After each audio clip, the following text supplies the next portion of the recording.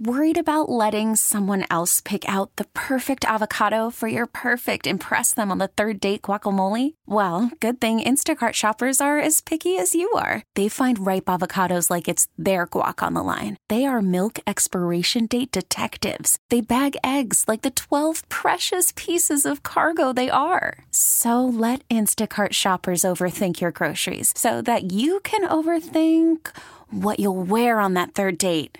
Download the Instacart app to get free delivery on your first 3 orders while supplies last. Minimum $10 per order. Additional terms apply. It's 930 in 716. Gearing up for our conversations with the Erie County executive candidates. The advantage is that you can not just ask one follow-up question, but your interviewers can ask 2 or 3 and stay on a topic as long as they want to stay on that topic. And they can press a candidate. I'm Tim Wenger on 930 in 716. I personally have soured on debates of late, nationally and locally. In order to get both sides to agree to a debate, the media outlets need to agree with campaigns on venues, moderators, and questioners, and, of course, the rules. And when all is said and done, it turns more into a display of formatics, with candidates interrupted with bells and buzzers and no one issue getting fully vetted. Now, that being said, debates, I guess, will always have a place in politics. You'll hear them here on WBEN. But they seem to have become a safe place for the candidates. We're trying something a little different this year. We've already done it for NY27, inviting each candidate in studio alone and answering questions from our anchors. Simple, yes, but effective and, I think, more telling of a candidate's views. Monday, we welcome incumbent Democratic County Executive Mark Poloncarz in studio at 8 a.m. with Susan and Brian. Tuesday, independent challenger Lynn Dixon will be on air. Should be an in-depth look at the most focal race locally. It really is one of the most understated county executive races I can remember. I was talking to some friends yesterday, both parties, and they all kind of commented about there's really no buzz out there. There's no hot issue burning. There's no controversy.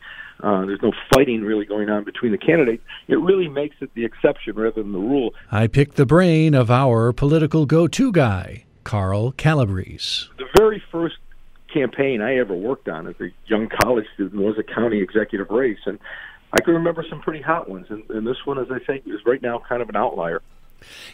Are you hearing anything about internal polling on either side? That is, I think, real telling. We haven't heard too much about any kind of polling. I haven't either. I'm hearing people speculating about where they might be and how close it might be or not close, but it's all speculation. There's no leaking from either side about internal polling, and none of the big organizations have begun their polling. I would suspect that within the next week or so, we may very well see a front-page story in the Buffalo News about a poll that the News does, and that may give us our first real indication of where this race stands. But as of this point today, the 11th of October, no data of any reliable sources at all. So way back in, I guess it was June, I was talking with someone, pretty high in the GOP world locally, and they had indicated to me that you just wait, this is going to be a tighter race than you expect, and that last month is going to be like shock and awe as far as spending and advertising on the Republican side or independent side, however you want to characterize Lynn Dixon's candidacy. I'm not seeing that. Are you? No, not yet. None of us are. But given the relative size of their war chest, if she is going to do what you call a shock and awe campaign, it's probably going to be in the last 10 days. Given the amount of money she has, I don't think she has enough to sustain that kind of intensive media campaign from the 11th of October to Election Day. So I would think that if they're going to do that kind of offensive, you'll see it in the last 10 days. You've been involved in politics a long time. I'm just a casual observer. If I was involved here at all, if on either side, I guess my strategy for Mark Poloncarz would be don't mess up, don't make any mistakes, just do your job. And for Lynn Dixon, it would be swing and swing hard. I think Mark Poloncarz is doing what I just said. I don't feel like Lynn Dixon is swinging or swinging hard. Well, I would agree with your strategy for both candidates. I would add one other thing, though, to Mark Poloncarz's strategy. Besides, do no harm, don't give any openings to the opposition to exploit. The other thing I would add is just the ground game, the get out the vote game. As I mentioned on the show yesterday, there's only one race in the entire city of Buffalo where there's even a Republican on the ballot. There's a councilmanic race. That's it. All of the other councilmanic races were decided primary day. So there's really no grassroots effort, no grassroots enthusiasm for people to go out and vote. There's just nothing on the ballot within the city of Buffalo. So if I'm the Poloncarz people, that has got to be a potential concern because of the massive number of Democrats in the city of Buffalo. Any Democrat running for county office needs to come out of Buffalo with as big a margin as possible just to be an insurance policy should anything go wrong in the suburbs. And so that's got to be part of the strategy. Forget what you mail out, forget your radio commercials, forget your TV commercials.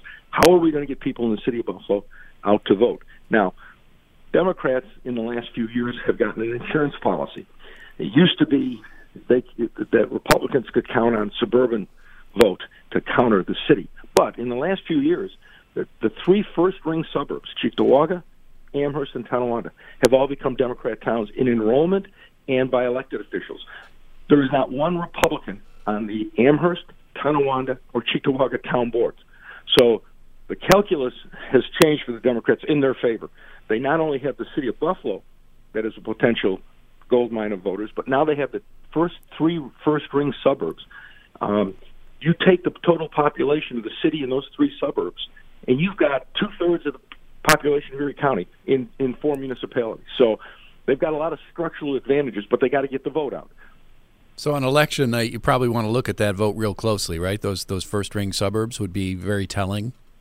Oh, absolutely. And plus, historically, there have been three suburbs that Republicans have been able to do very well in. They used to call it the Golden Triangle. It was Lancaster and West Seneca and Cheektowaga. Those three could be relied upon to split their ticket and vote for Republicans. And all three have a long history of voting for numerous Republicans at the county, state, and national levels. So that's probably in the playbook of the Republican Party and Lynn Dixon's campaign is, can we get that back? Can we use that to offset some of the other communities, and especially the city of Buffalo, if there's a low turnout in the city? Can we get out the vote in those three communities to make it an interesting race? Interesting indeed. Listen, let's shift the conversation now over to debates. As a casual observer of politics and one who has to follow it, debates, I'm getting sour on debates, and I'm talking nationally, locally, just debates in general. I think they'll always have a place, and they're important, and I would certainly welcome them, on our air in the future. However, as I watch these national debates, with 10, 15 candidates, or locally, like we had the other night on Channel 4, I don't see a lot getting done. It's almost gimmicky, and I think, I don't know. What are your thoughts on debates at this stage of where we're at in how politicians react to them? Well, first of all, I'm not a big fan of them either because they're really not debates. The format is more like a glorified press conference, and I don't think they serve much purpose. I mean, with 10 or 15 candidates, it's a mess. Okay, right. But with two, I've always been an advocate of the Canadian model, or the British model, of a debate between two or three candidates, and that is, you put them at a podium, and you have a moderator who says to the two or three candidates, for the next 15 minutes, you're going to debate British defense policy. Go. And the three of them have a free-for-all. Now, they know how to do that probably better than we do because their parliamentary system requires skilled debaters like that. But I would love to see one of the TV stations or a radio station break the mold one of these years and do that format as opposed to the very structured, you've got a minute to answer and you've got 30 seconds to rebut, and it's very robotic and it's very scripted. And as you're right, it doesn't lead to anything. So it'd be very interesting if somebody broke the mold and copied the British and Canadian model and set one up for a local race and see what happens. It could be very, very interesting. Just you give them a topic, you give them a time limit, and the two of them debate. That's what I'd like to see, and I think that might produce more information for voters than what we have now. Yeah, I'm all for breaking the mold, and my only fear in that is, if proposed, I don't know which candidate or candidates in any race that would agree to do it. And I think that's the problem inherent. It might very well be, but I don't think it's ever been offered, so we don't know the answer to that question. Interesting. And there is another, we had the WIVB debate the other night. It is what it is, or was what it was, and there is another debate coming up on Channel 2, WNED, and WBFO. That is later in the week. Now, before that, we did, I won't say break the mold, but I think we're just trying to do something different. We did this with the NY27 candidates several weeks ago, where we invited everyone in studio. They get one full hour. We limit the commercials. We limit the news. We just kind of peel away the onion and give that candidate one full hour of airtime with our anchors. It's just questions. It's I'd say one-on-one, but it's two-on-one. Susan and Brian, talking on Monday with Mark Poloncarz, and Tuesday with Lynn Dixon. Again, maybe not breaking the mold, but just different. And I think, we saw it just this week on CNN. They're doing, a candidate every half hour, I think, or every hour. It does give you a different perspective. They're not interrupted. Yes, they preach their own case. But, your thoughts on that format versus, two people, that get 30 seconds here and 30 seconds there. Well, it's not a debate. It's an extended interview. But the advantage is that you can not just ask one follow-up question, but your interviewers can ask two or three and stay on a topic as long as they want to stay on that topic. And they can press a candidate beyond just the talking point, which you often get in a debate with a minute and 30 second or a minute answer and a 30-second response. You get the talking points. In studio for an hour with two interviewers really works against that type of format that gives a candidate the out of just staying with the talking points, because your people can stay on a point for as long as they want. And they can ask as many questions until they get an answer or until they realize that the candidate's not going to answer it. And that sends a message to the voters, too, that after persistent probing and questioning, if they just stick to the talking points, that's probably going to work against them in the minds of the average voter. Yeah, we're looking forward to it. I think it'll be an interesting session, and then I think we'll talk with you on Wednesday about what you had thought about the two candidates.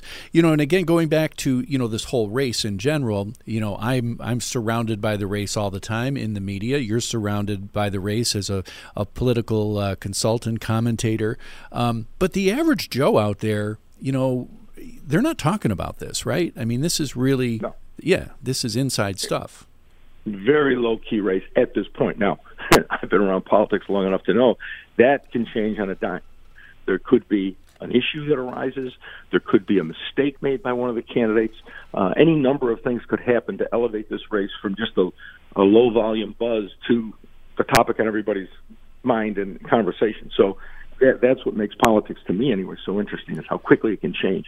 And just when you think everything is settled and you're headed down a path, boom, it changes, and you're on a totally different path with a totally different dynamic. Yeah, a final thought, Carl, would be simply asking, what would be either the best or the worst thing to happen to one of these candidates? And, maybe not both for both, but, what could happen that could change this race, I guess? Well, as you mentioned earlier, the incumbent can always make a mistake, and that leads to an opening. And that's why incumbents don't like debates, because it always gives the opponent, first of all, it gives them free airtime that they might not otherwise be able to afford. And secondly, it gives the chance for the incumbent to make a mistake, to do a self-inflicted wound. We were talking yesterday with Brian and Susan, and we were talking about knockout punches in debates. And I said, it really is the exception to the rule for knockout punches. But if I think back to those so-called knockout punches, oftentimes they're self-inflicted. For example, in 1976, when President Ford was debating Jimmy Carter, and Ford made the statement that the Soviet Union doesn't dominate Eastern Europe, and then he wouldn't clarify it, and that changed the whole debate for the next 10 days. People were saying, "What is he, crazy? How can he not say the Soviet Union dominates Eastern Europe?" Self-inflicted wound. The Rick Lazio moment, when Rick Lazio left his podium and went over to Hillary Clinton's podium and invaded her space and hovered over her and wouldn't leave, that was a self-inflicted wound. So that's what the worry with incumbents is that these things can lead to that type of mistake that changes the whole chemistry of the campaign going forward. So that could always happen. And every time an incumbent steps into a debate or any type of forum like that, there's a risk of that. And that's why they like to limit the number of debates, and that's why they like to get them done early. So if there's a mistake, they've got time to correct it. Candidates in Conversation, Monday and Tuesday at 8 a.m. on WBEN and WBEN.com. That's 930 in 716. We're back tomorrow with another edition from the studios of WBEN Buffalo. We really need new phones. T-Mobile will cover the cost of 4 amazing new iPhone 15s, and each line is only $25 a month. New iPhone 15s? It's better over here. Only at T-Mobile, get 4 iPhone 15s on us and 4 lines for $25 per line per month with eligible trade-in when you switch. Minimum of 4 lines for $25 per line per month with autopay discount using debit or bank account. $5 more per line without autopay, plus taxes and fees. Phone fee at 24 monthly bill credits for well-qualified customers. Contact us before canceling account to continue bill credits or credit stop and balance on required finance agreement due. $35 per line connection charge applies. See T-Mobile.com.